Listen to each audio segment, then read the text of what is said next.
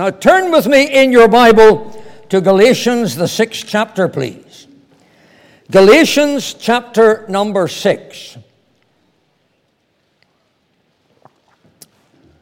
I did something tonight, friends, that I never remember doing in my life before.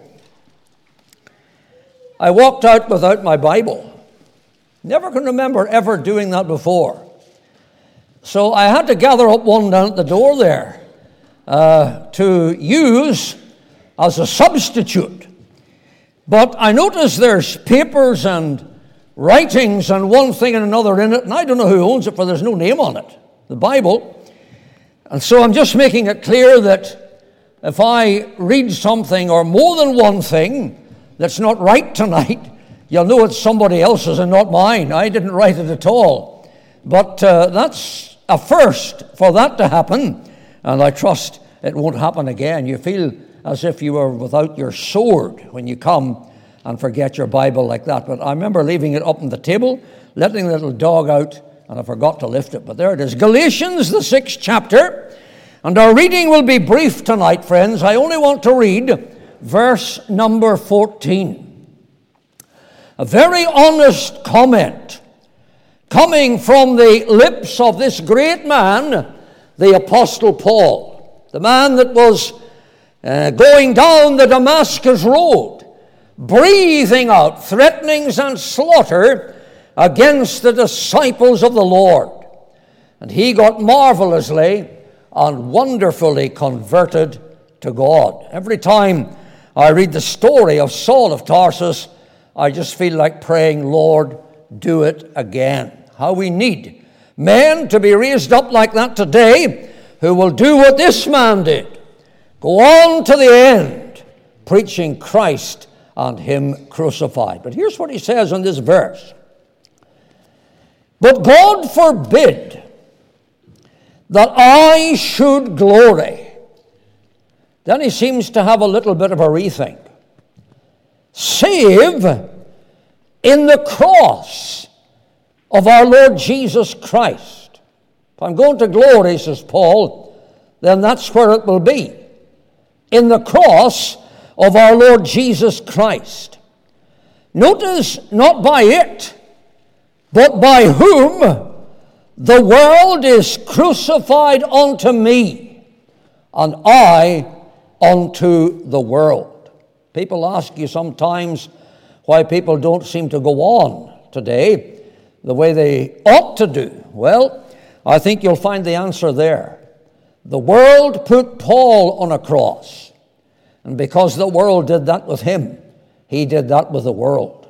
He separated himself completely from it and onto the service of the Lord. And that's a brief reading. God will add His blessing to His own most precious word. I want to talk to you tonight in the meeting, friends, about a subject that's very dear and special to the heart of those who know the Lord as their Savior. And if you're here tonight and you don't know Him, and you can't understand maybe some of the things I'm going to say, you need to open your life and your heart tonight to the Lord Jesus and bring the Savior in. And the Bible says, as many as received Him, mind you, it's only them that receive Him, to them give He power to become the sons of God, even to them that believe on His name. Tonight, I want to talk about the cross. The hymn writer said, and rightly so, of course, in the cross of Christ I glory, towering o'er the wrecks of time. The light of sacred story gathers round its head sublime. Many, many other quotations we could make this evening concerning what others have said about the cross. But I believe this one, coming from the pen of Paul, is one of the most unique that was ever printed. The cross of our Lord Jesus Christ. First of all, let me say this to you this evening, friends, that the cross is, was, and ever shall be God's centerpiece.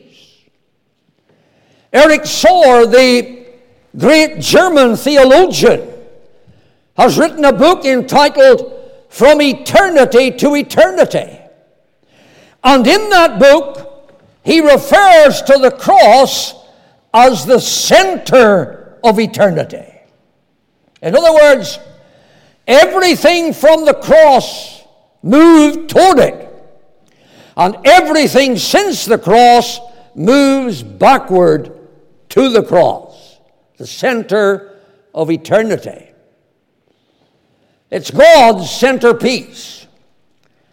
When you come to the Bible concerning the Lamb of God, for example, there are many examples we could give. But concerning the Lamb of God, who was our Lord Jesus, who went to the cross and suffered and bled and died, the just one, for we the unjust, that he might bring us to God. You can see from Genesis to Revelation the Lamb that was nailed to the cross. When you come, for example, into the book of Genesis, you remember Abraham and Isaac are heading up the mount. And the intention in going up the mount was that Abraham might offer his only begotten son a burnt offering to God. I don't know whether you've ever sat down and thought about that. You see, out of all the offerings in the Old Testament, and there were quite a few, there was only one that was 100% for God. That was the burnt offering. And Abraham was told this by God: Abraham, I don't want part of Isaac. I want him lot, stock, and barrel. I want them all. What a test that was. But I don't want to go into too many details tonight, but you remember, like the Father and the Son at Calvary, they went, both of them together. And when they were ascending up the mount, Isaac turned and he looked at his father and he said, here is the wood and the fire and all the necessities for the burnt offering, but where is the lamb for the burnt offering? And Abraham turned round and he looked at him, and our Bible says this: my son, God will provide himself a lamb. Now you know, if you're familiar with your Bible tonight, it wasn't a lamb, but it was a ram that was caught in the horns, in the thicket by the horns. So what's the difference there, or why did Abraham say that? Well, you could read that a different way. God will provide himself a lamb, or God himself will be the lamb provided. That's exactly what it means. Because our Lord Jesus Christ was God manifest in flesh. God in our likeness made. Oh, may we understand that he who made the wandering worlds appears as lowly man. He was Emmanuel, God with us. And in the person of his only begotten Son, God himself was the lamb provided. That's the lamb prophesied. I must go on there's quite a few of these. When you come into Exodus, you find there the Passover lamb. And I don't care tonight where you read in Exodus. You can read as much and as often as you like. You'll never read about lambs. It's always just the lamb. Now, on that particular night, there were thousands of lambs that were slain. But as far as God was concerned, there was just one. Why? Because the one that was prophesied is now going to be typified. He's coming out in type and in shadow. Now God said this concerning the lamb that was offered that day in Egypt. Listen, he said to Moses, and through Moses to the nation of Israel, I want a lamb to be offered without spot, blemish, wrinkle, or any such thing. The lamb had to be as perfect as possible. My friends, what a type and a shadow that is of our Lord Jesus Christ. I was thinking about this lovely verse today, just more or less meditating on this and considering it in my own heart. He was holy, Godward.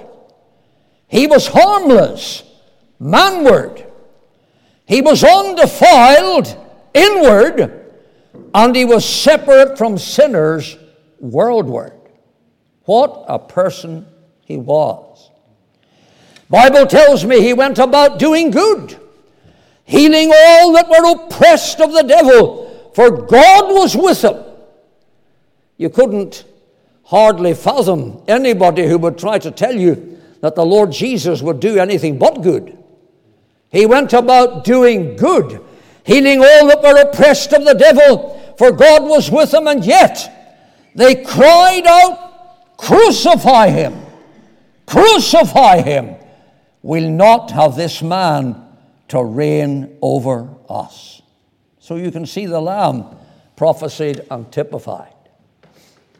Come with me to the banks of the Jordan. There's John, the forerunner of the Lord Jesus Christ. What's he doing?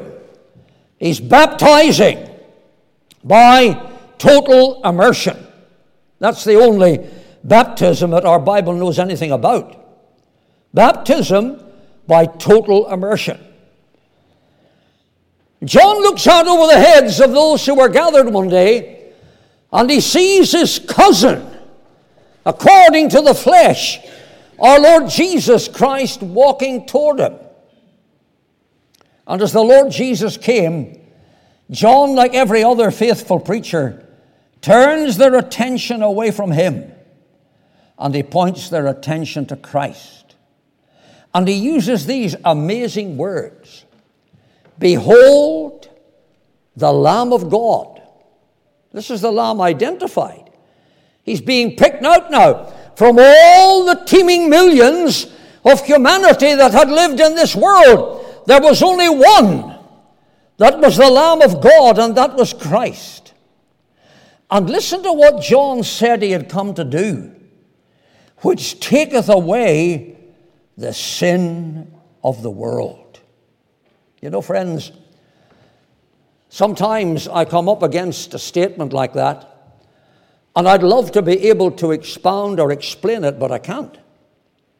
How do you explain the sin of the world? That wretched thing that came in Eden, when by one man sin entered into the world, and death by sin, wherefore death is passed upon all men, for that all have sinned.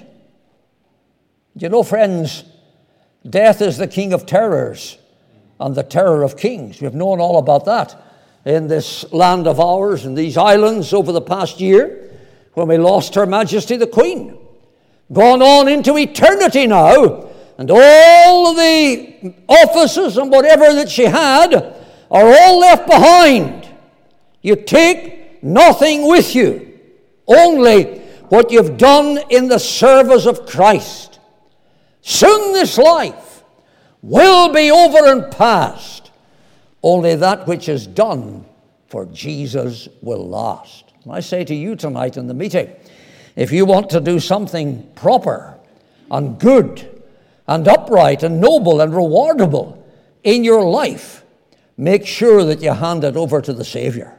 Make sure, because that's a life. He makes life worth living. He makes death worth dying, and he makes eternity worth facing. Jesus Christ makes a difference. But there's the Lamb now identified, picked out from all the teeming mass of humanity as God's Lamb who had come to take away the sin of the world. I remember years ago, friends, I was conducting a gospel mission in the city of Belfast. This comes to my mind just. And I was preaching one night in the meeting on John 3:16. And we got to that statement, for God so loved the world. And during the time that I was speaking on that, I tried to picture as best I could for the people who were there what sin had done in the world. There's a dear old sister there called Maggie. I can see her yet. She lived in one of these back street houses in Belfast, off Apsley Street yonder. And it was one where you go in, and I think there was just a one bedroom upstairs and a room and a kitchen down below, something like that. And in tears, she rose and went out of the meeting. And I couldn't understand that. I was scared that I had said something to annoy her or to offend her in some way. And so when the meeting was over, I said to the pastor, I said, look, what about going round to where Maggie lives just to find out what happened there tonight? No, he said, I'm not going. He said, you go. He said, it was you who was speaking. Therefore, if there's a problem, you need to put it right. Of course, I had no intention of doing anything else. But when I went round to the house, the door was lying open, and I knocked. And I heard this voice shouting, come on in, I was waiting on you. And you'd come. And I went in, and old Maggie was sitting. She was sitting with a shawl over her head, looking into the fire. And she was rattling a poker up and down the bars like this, and I can see her yet. And she was still weeping. I said, Maggie, what on earth happened in the meeting tonight? What did you do, or did I do, to stir a reaction like that in you? She looked at me and she said, Harvey, it wasn't really anything that you'd done. It was more or less the things you were saying. She said, you were describing the world and the mess that sin had made. And the fact that God sent his only begotten Son into the world that we might live through him. And I was waiting to hear what on earth was wrong with this, you see. But there wasn't really anything.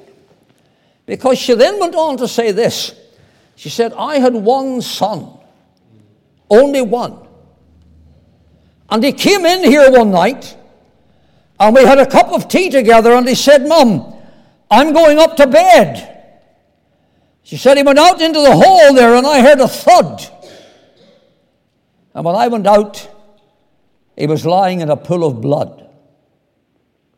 He had taken what they call an aneurysm. And in the hallway, he bled to death. He died. Sad sight. Hard to handle. But she said, when I was sitting in the meeting, I was asking myself the question, could I have sent my boy into a world like that to die and suffer for sinners like me? And she said, I came to the conclusion I couldn't. She said, I felt so hypocritical. She said, I couldn't sit in a meeting anymore. I got up and I left. I assured her that the reaction was probably quite normal. Who could have done that? Campbell Morgan was a fantastic expositor and preacher, Dr. Campbell Morgan. One night he too was preaching on John 3:16. And he looked over the congregation of men and women gathered, and he said this.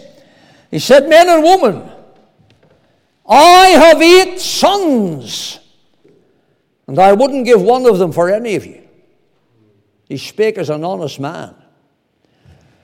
But he said God hadn't 8, or 7, or 6, or 5, or 4 or 3 or 2.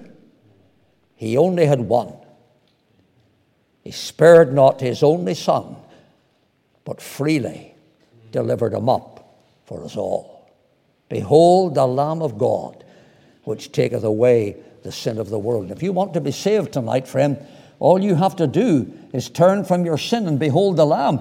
There is life for a look at the crucified one. There is life at this moment for thee. There's the Lamb typified. But when you come to the 4 Gospels, my friend, Matthew, Mark, Luke, and John, at the end of each one of them, you have another picture of the Lamb. Do you see how we're sliding through the Bible? And we're finding this theme of the cross is everywhere. But at the end of the Gospels, you have the Lamb crucified. What a solemn scene that was. Crucified. They nailed. As you sit there, my friends, just think about it. They nailed my Lord upon the tree and left him dying there. Through love he suffered there for me. 'Twas love beyond compare. Crucified,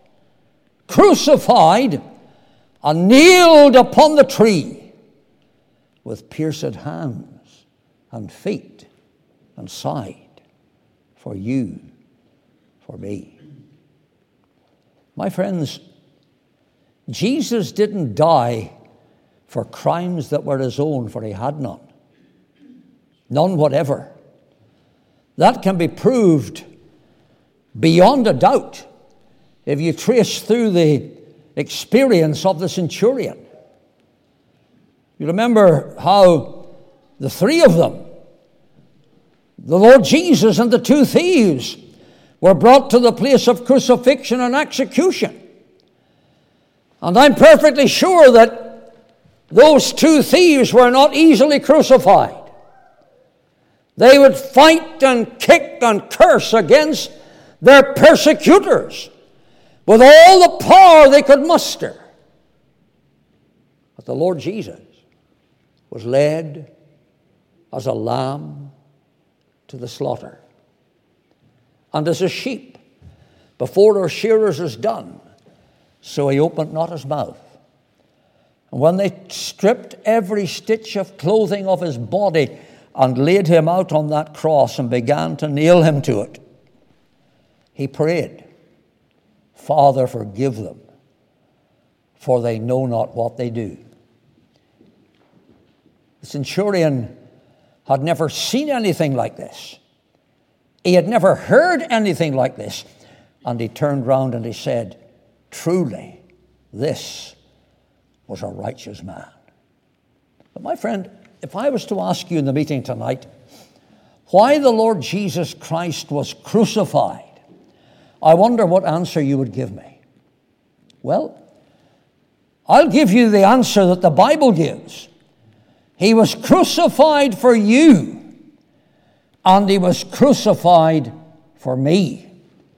Died he for me, who caused him pain, for me who him to death pursue. Amazing love, how can it be that thou, my God, shouldst die for me?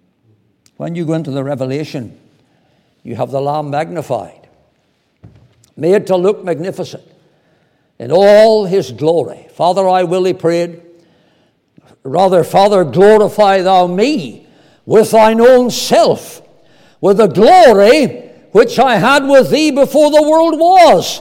And that prayer is fulfilled in all its glorious reality yonder in the early parts of the Revelation, when he's seen as the Lord in the midst of the church, the Lamb in the midst of the throne, the Lion in the midst of the nations, the Lover in the midst of the marriage feast, and the lamp in the midst of eternal glories. Never forget, the revelation is the revelation of Jesus Christ.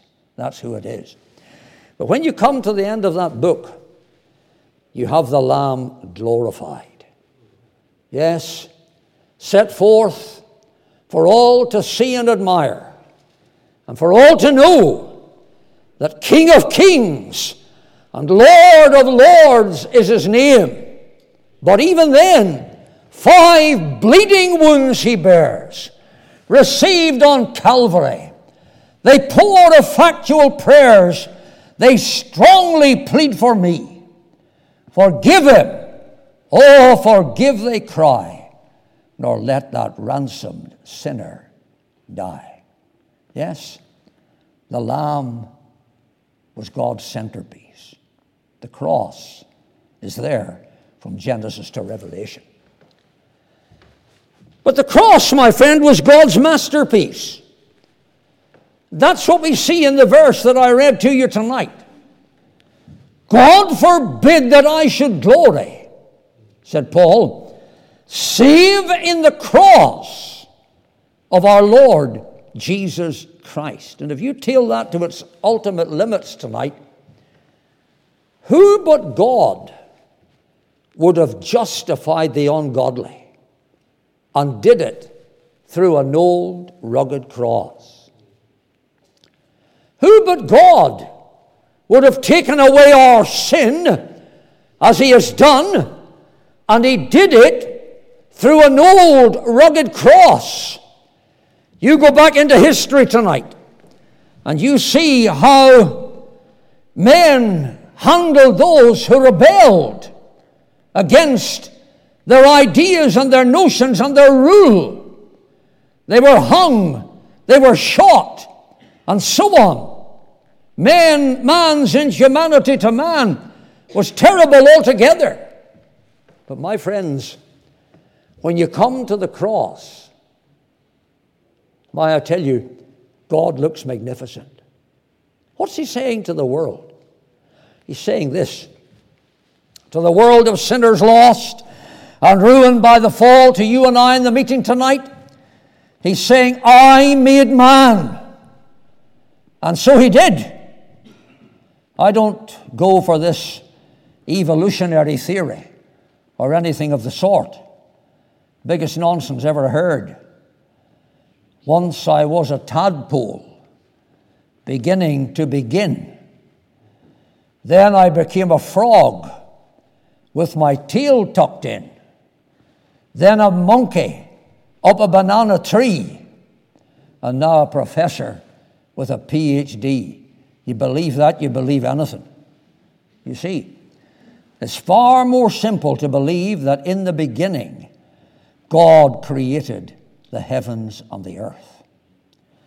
But in the cross, what he was saying to the world, what he was saying to man, and what he was saying to you and I in this meeting was this: I made man, and he did, from the dust of the ground. Man has gone wrong, and badly, miserably, terribly wrong. And I will accept responsibility for everything that man has done. And that's exactly what he did. You may be here a Christian tonight. Well, as you sit in the meeting, friend, you should lift your heart to God and say, thank you, Lord, for dying for me. And if you're a non-Christian tonight in the meeting, you should come just now and thank God for sending his Son into the world that you might live eternally.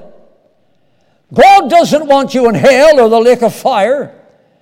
God does not want you to experience eternal wrath. He wants you to be in heaven throughout eternal ages with him and with the redeemed for all eternity. That's the wish of God. I want to tell you tonight, if that's not where you are, then you're outside the will of God for you, who will have all men to be saved and to come to the knowledge of the truth. So if you're not saved tonight, you're outside what God wills for you. He will have all men to be saved and to come to the knowledge of the truth. And much more we could say there, about the cross being God's masterpiece. But let me come to the final thing tonight. That is, the cross will be on God's mantelpiece forever, out there in eternity. It will blaze out and it will shine out, the cross. Throughout ages eternal. The cross will never be forgotten. How could God ever forget it? He never will. How could Christ ever forget it? He never will. How could the Holy Spirit ever forget it? He never will either. How could the angels ever forget it? They never will either. And how will the believers ever forget the cross? We never will. Do you know there's only 5 things in heaven tonight that are man-made? And those are the wounds that he received in the house of his friends. He was wounded in the hands. He was wounded in his feet. He was wounded in his side. 5 bleeding wounds he bears, received on Calvary. They pour effectual prayers. They strongly plead for me. Forgive him, oh, forgive, they cry, nor let that ransomed sinner die.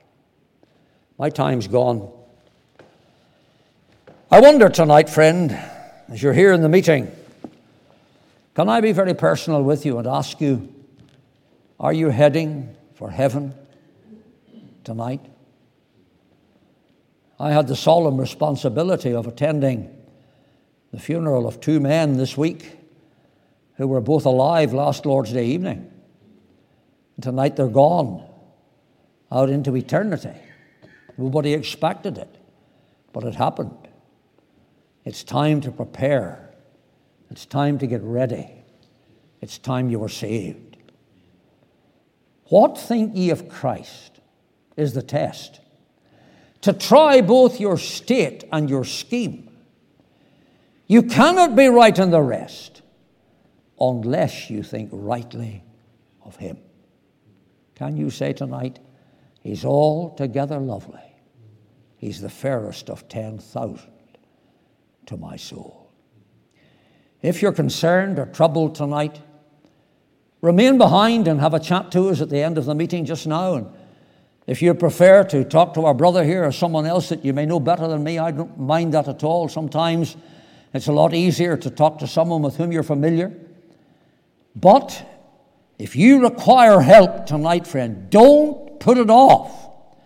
For the moment you go out through that door, the old devil will come and he'll snatch away the good seed of the word, and the whole thing could be lost.